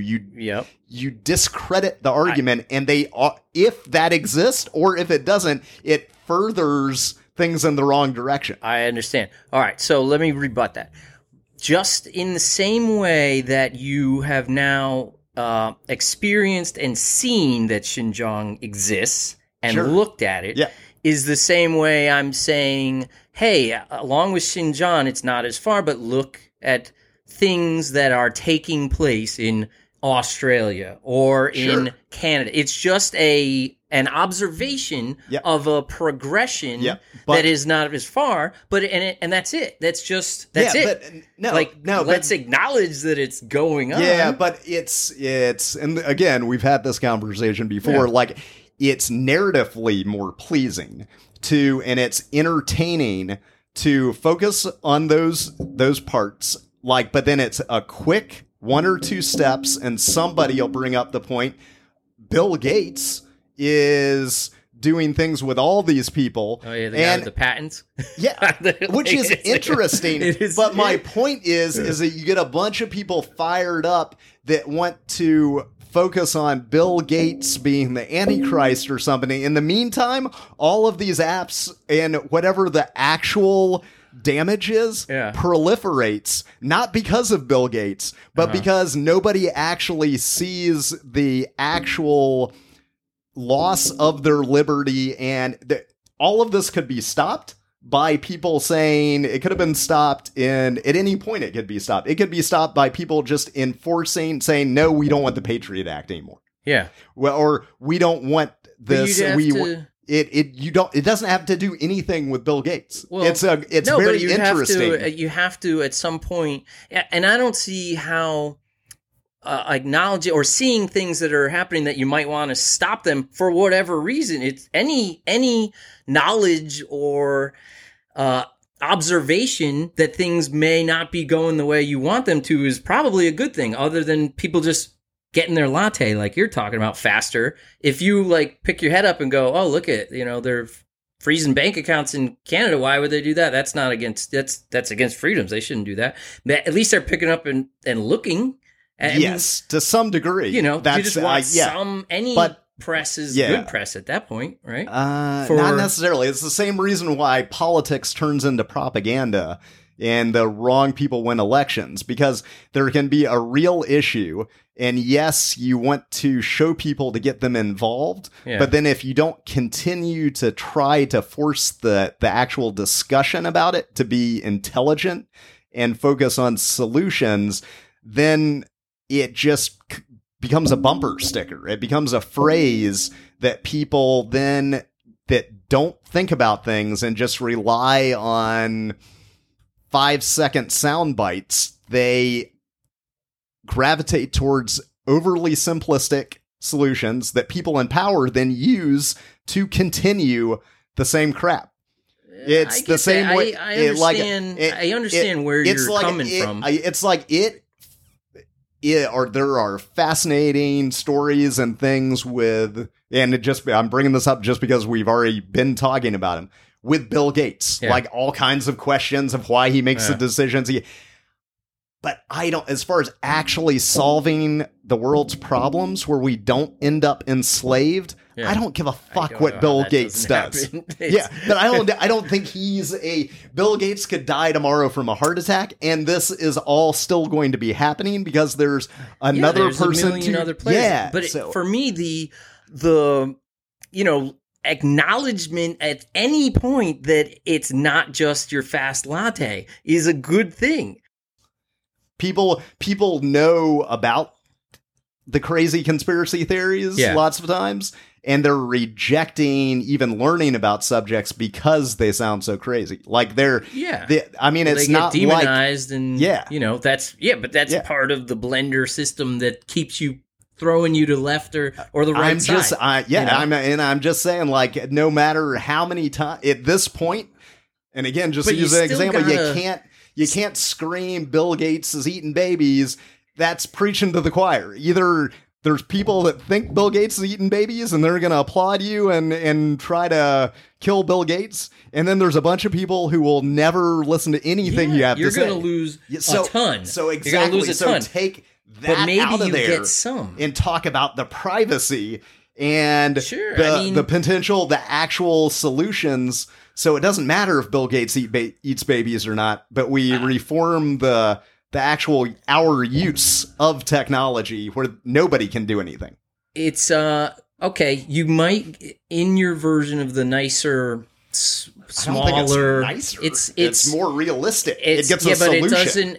Well, yeah, and you want to steer people towards a solution, but you're up against right now the big giant show circus that is, the commercials of one side or the other side. Sure. So you can play a tiny little fiddle here, but you're up against the whole orchestra of other stuff. What I'm saying is if you can make enough noise to get a couple to look at you, at least you get a couple to look at you too. I don't know if I because agree if with not, that theory. Yeah, I mean, yeah. There's either there you might that's get like some the whole people argument of but we gotta buy into. I don't think you have to buy into anything. Just it's like a marketing stream. If you get some people to look, you're gonna lose a whole bunch. Maybe you won't get all of them, but maybe you get some, and maybe those some lead to another. And maybe I don't agree with that. If I think you're playing into the game that you are already destined to lose. By noticing occurrences? No, and maybe we're not. We're on the wrong. Yeah. I'm just noticing, bank accounts being frozen over supposed health concerns. Yeah, and that part is like that's what I'm not. The only thing that started this whole part of our conversation is you saying the word like it's planned or what are they trying? Well, what is he doing?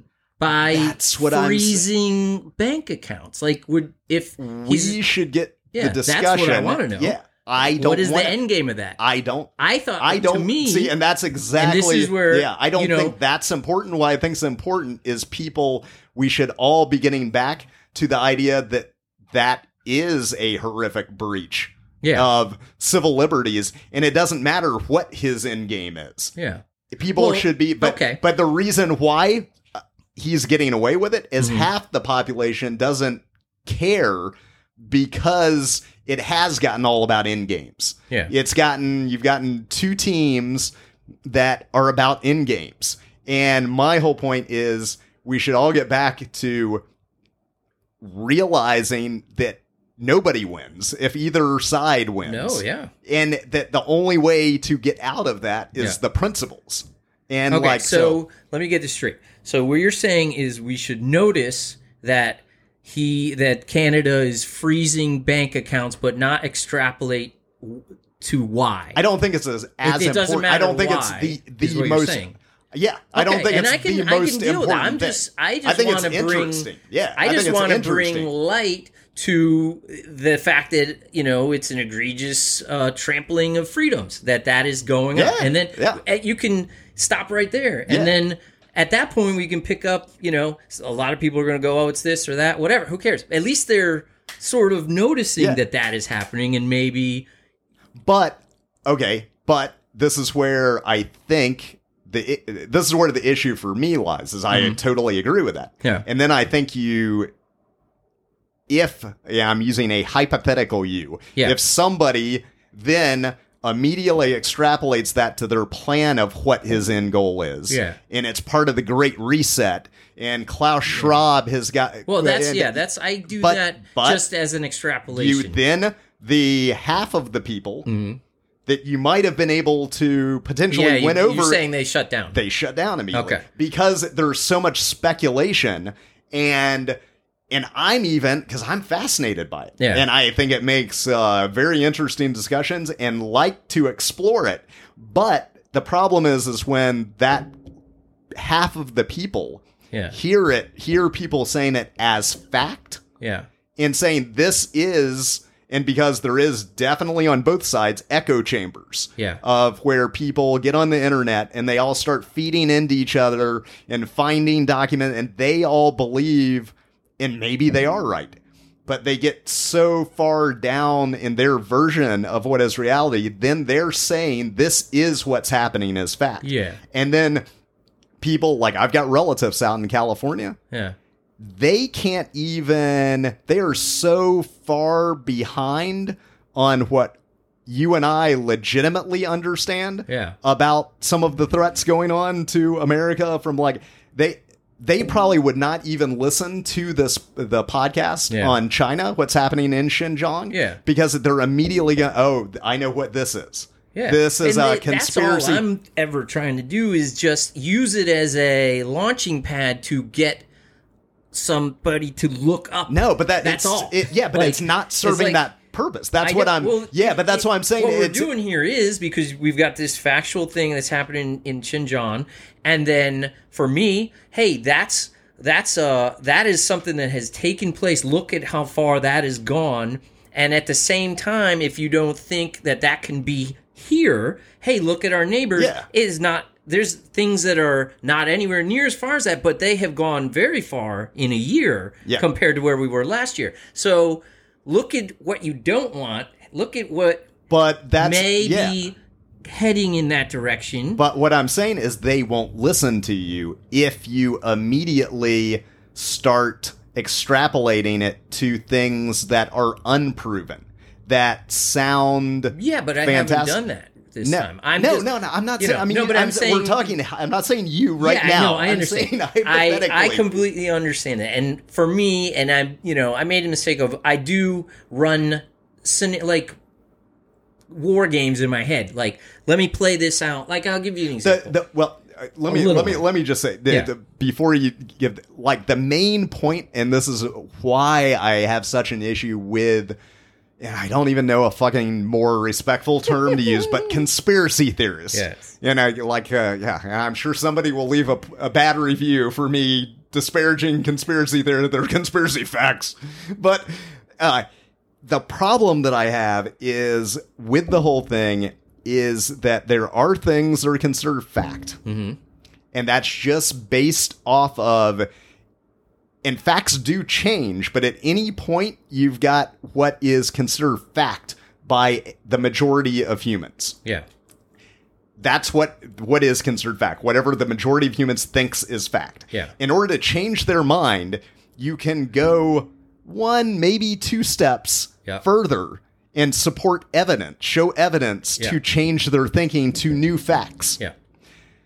Most people... that get heavily involved in conspiracies go 81 steps in one direction, and maybe they're correct even, that those are facts. Yeah. But when they're spouting those as facts, and they're 81 steps away from what is considered fact, no one's going to listen to you, and then it discounts all the other steps between... where people are at in that 81st step you want them to get to. Yeah. Because you're so far out of their realm of reality that they cannot listen to you. And that then allows worse stuff to happen because there's a whole group of reasonable people that if you could just inch them one or show factual arguments and inch them 1 or 2 steps, it would slow down a lot of this crazy shit. I completely understand where I'm now beginning to understand the difference in our takes. I don't have a problem with extrapolation. It's just because of the way my brain works. But I don't either. It's entertaining, but it's got to be differentiated from what is known. Yeah, but there's a point where I end off on things that I think I know, relatively think I know, and then versions, and then I spin off in my head. Like the example I was going to use is like the one thing that I did learn in college was how to throw a party.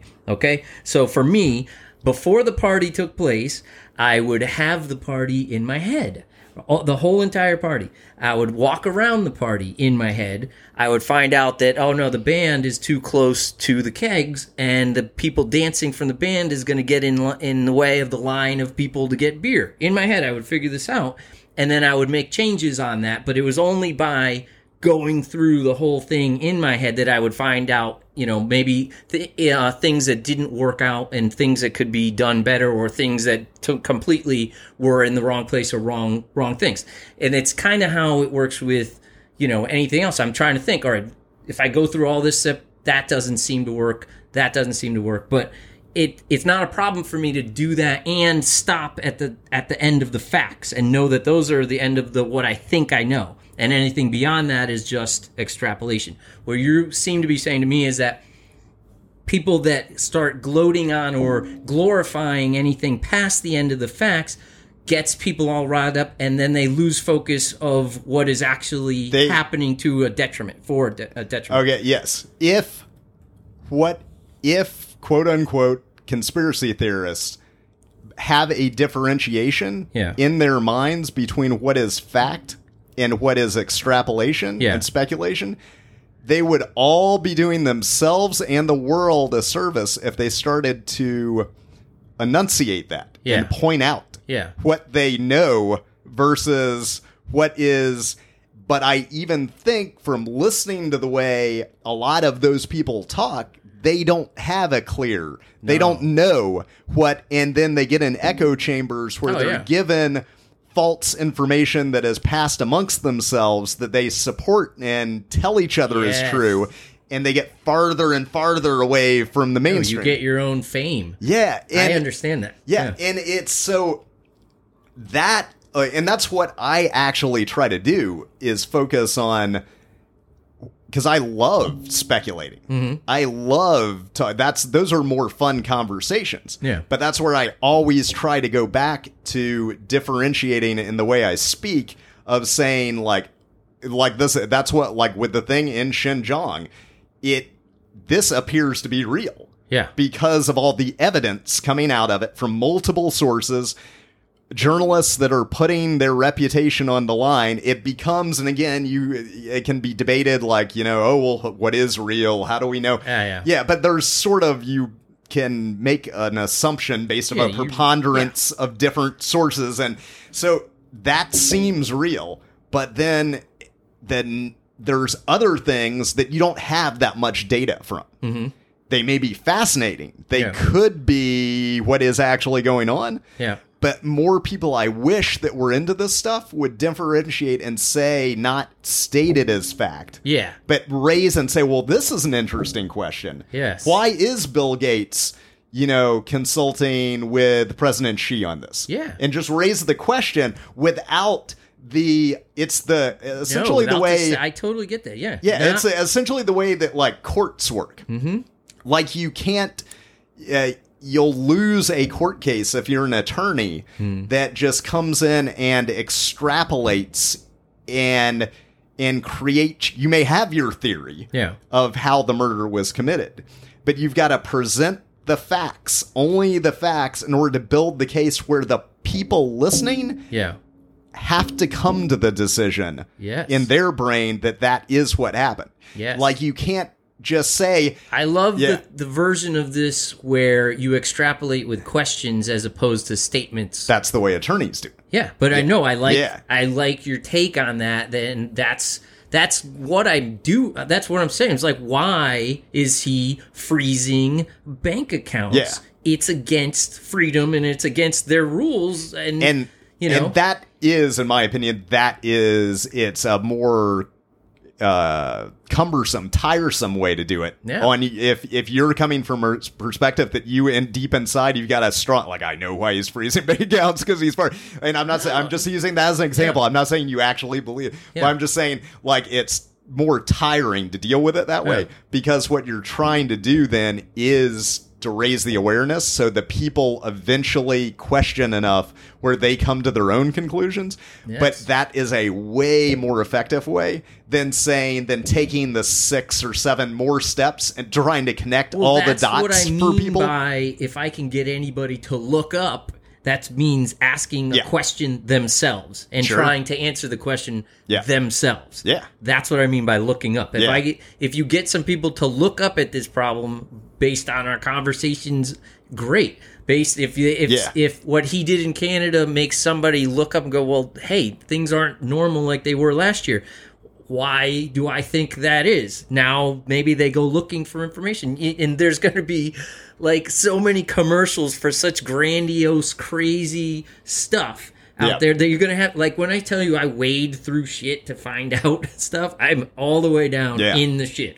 Like, but I don't care. I don't mind wading through it, and I'm okay with doing it because I'm always, I have a filter enough that I can just move it aside and, I'll put it where it goes eventually. It doesn't, I don't get overcome and enthralled by, one story or another. Yeah. Pieces of a puzzle are pieces of a puzzle. That's all it is. What value they have. I'm just going to take from this conversation that asking questions is good. Yeah. I don't see a version of that where asking questions can be bad in any version of that. I don't even know how we got into my only thing is, and this is the whole, like, it's just like they're fascinating discussions to have of why everything's going on and what the root cause could be. But holy shit, I just see, like, yeah, Justin Trudeau might become a dictator of Canada, but if we can't find a different way to approach these things and talk about them, half the country is going to be applauding him as he does it because they're going to, that's going to be happening no matter what you do, Jim. You got that. So we have to find a way to nuance them into asking a question. I think you're taking my suggestion too literally. No, I love your suggestion. That is the root of everything. You're doing a classic Freddy and just going to take it literally and run to the extreme. Literally, if everybody just asked more questions, a lot would be better, right? Yes. That's part of the dumbing down of society, where nobody. Do you think that dumbing down is on purpose, Jim? If we only kidnap Bill Gates and torture Bill Gates, he'll tell us how he dumbed everybody down, and then we can fix it all, and everybody will get smart again. Imagine if you tried to answer that question, the things you might find. Oh my God, it's just scary as hell. The way, this is why I'll go, just go back to solar flares only answer, because there's no... This is all going to head in the same, because all my theories of lighting, how to fix this is we have to get a lot more people, because even if, like, I don't know, 10% of us are awake and asking questions, it's not enough. Well, yeah, but this is a good example, because the discussion we just had is the whole point of this show. Yeah.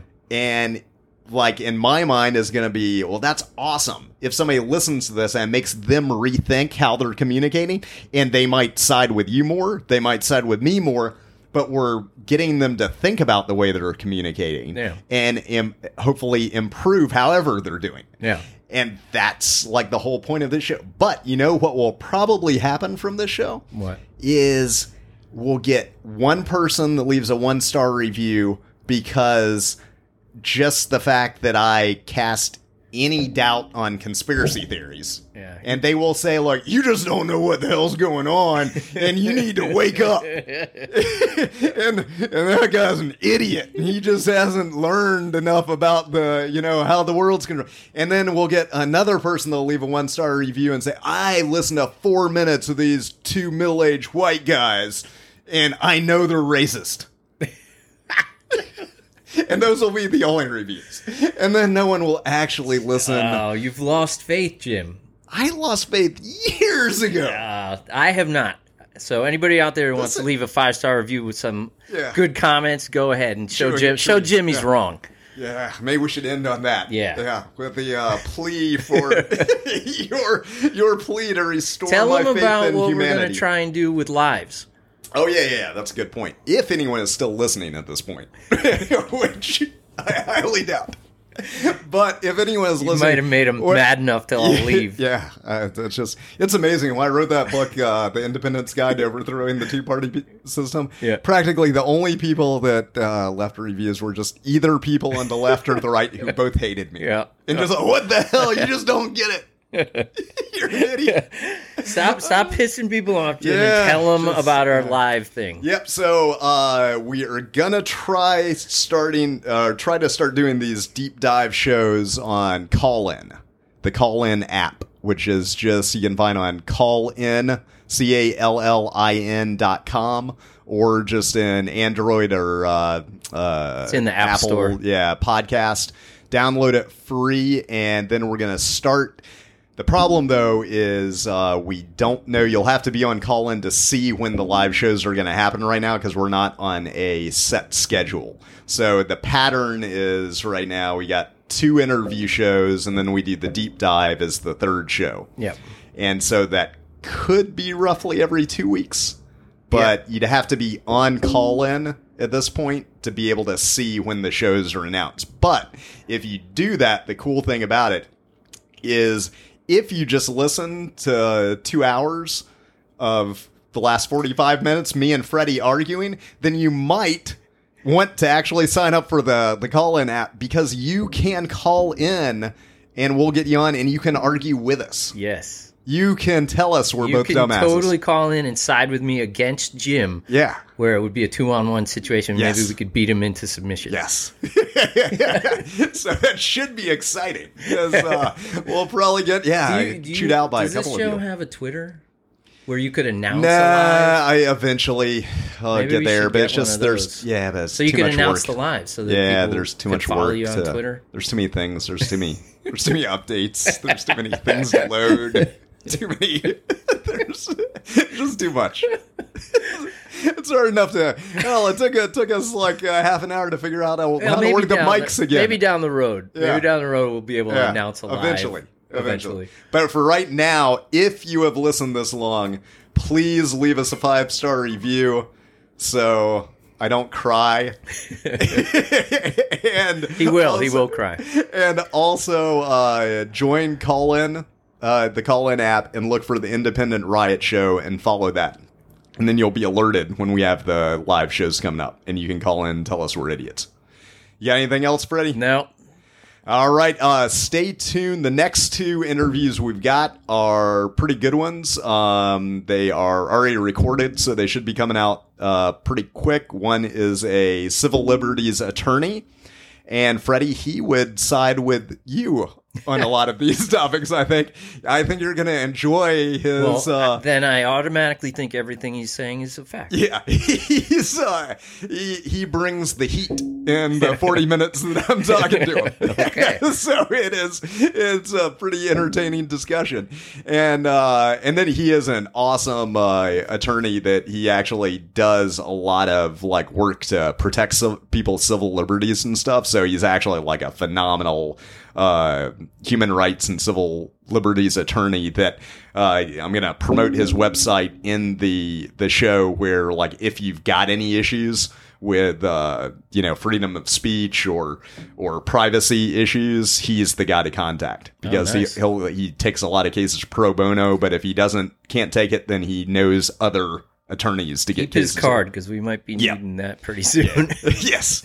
And then going to do the Robert Guffey second part of that interview where he goes into ripping on why QAnon is basically a massive catfish scheme. Yeah, so you're not going to like that one, but we'll do them. See that we'll do both of those, and then we'll be able to talk. We'll be able to argue about both of those, and then have people call in and argue with us. Yeah. So.